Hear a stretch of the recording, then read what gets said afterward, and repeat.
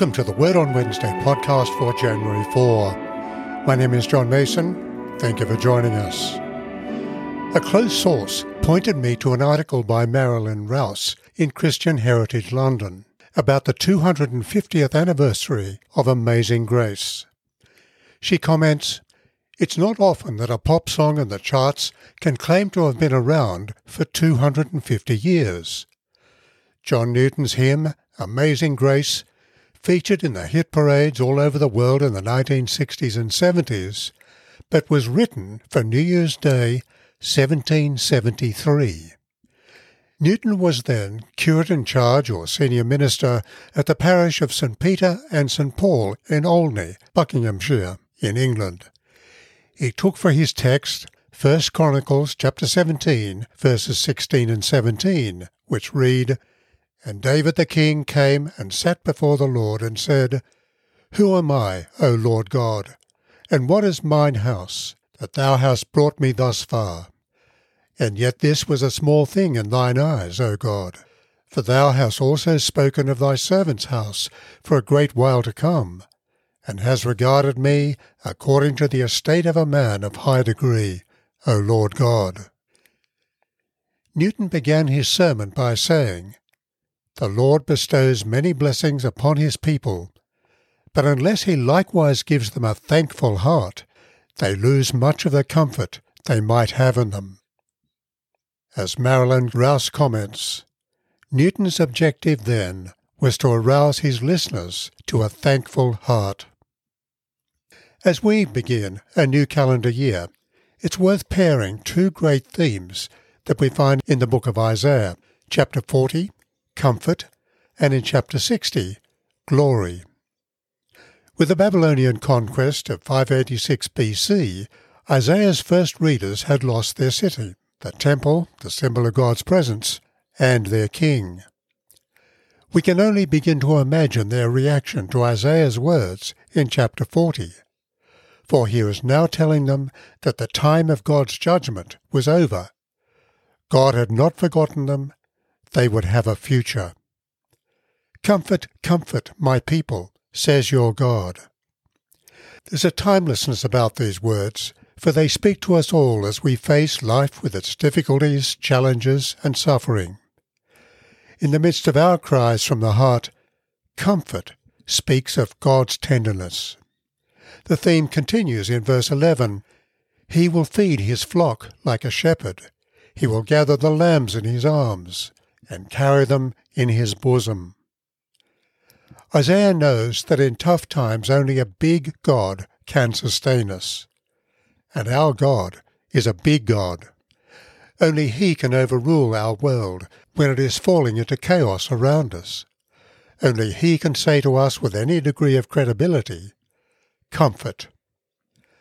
Isaiah continues by awakening us to God's awesome majesty and kindness, with questions such as, what is God like?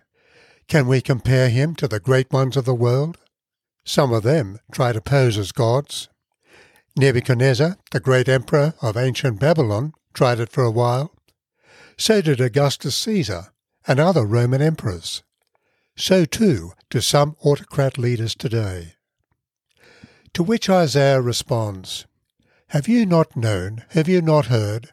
Has it not been told you from the beginning? Have you not understood from the foundations of the earth?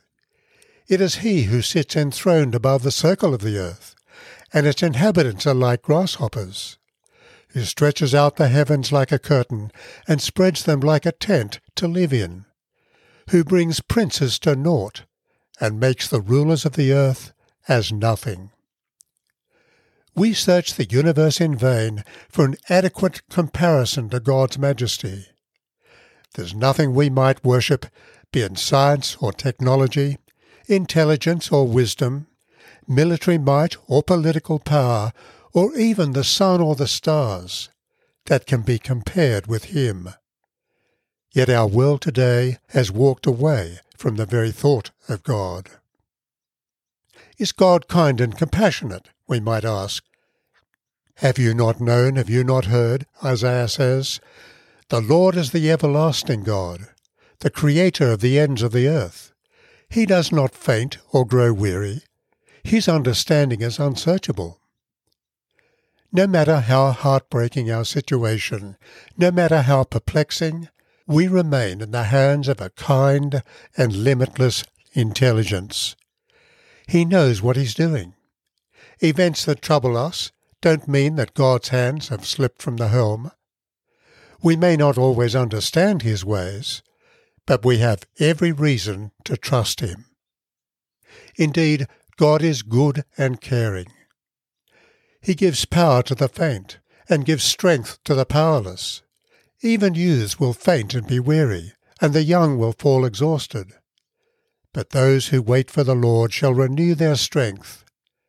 And note this, they shall mount up with wings like eagles. They shall run and not be weary. They shall walk and not faint. Walk and not faint.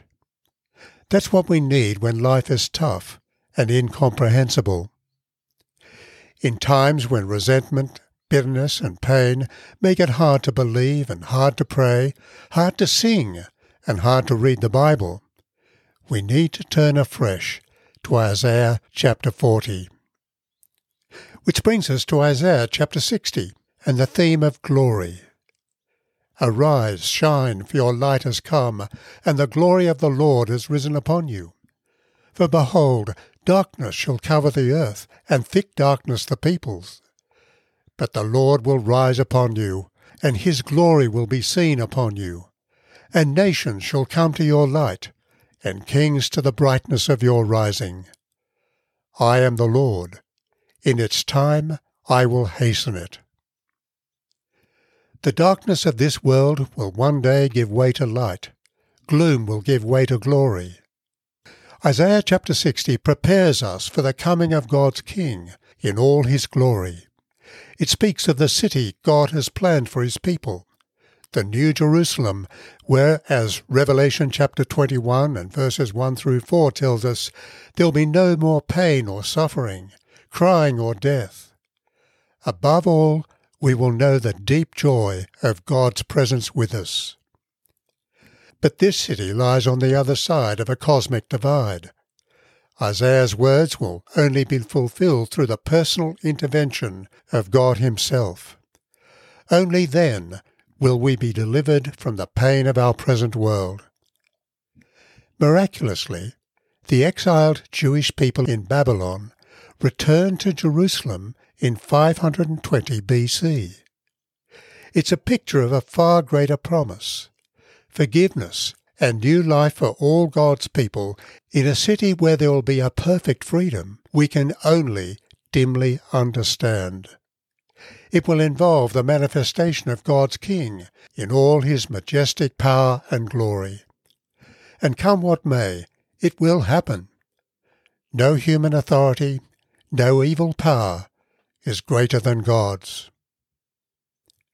So as we begin a new calendar year, how important it is that as we look forward, we also look back with thankful hearts to the greatest blessing of all that God has given humanity, the coming of his King amongst us, and through his death and resurrection, the offer of a full and free pardon and forgiveness for all who turn to him.